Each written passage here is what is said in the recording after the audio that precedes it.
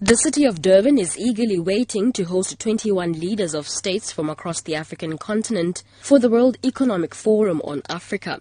The three-day gathering consists of breakfast sessions and workshops that will provide a platform for entrepreneurs to share their experiences with international counterparts. The meeting is expected to contribute significantly to the province's economy. However, a local trader, Mantombi Ngobo, who has been selling her goods on Durban's beachfront for the last 10 years, has a different view. Ngobo says supporting their families has become difficult because the profit they derive from tourists during international events in Durban is not enough. Business is no longer good for us as it was before. Tourists no longer buy from us as much as they used to. They normally just browse and they are taken by a bus to the market where they buy.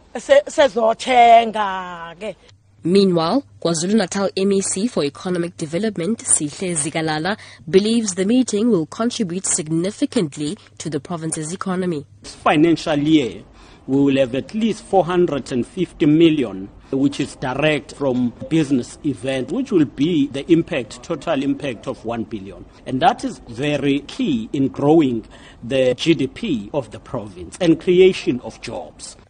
The continent is facing a mixed outlook for economic growth. This year's forecast is expected to be lower than the 5% average of the past decade. This is largely due to the drop in commodity prices and the economic slowdown in China. Cassandra Zungu, SABC News, Durban.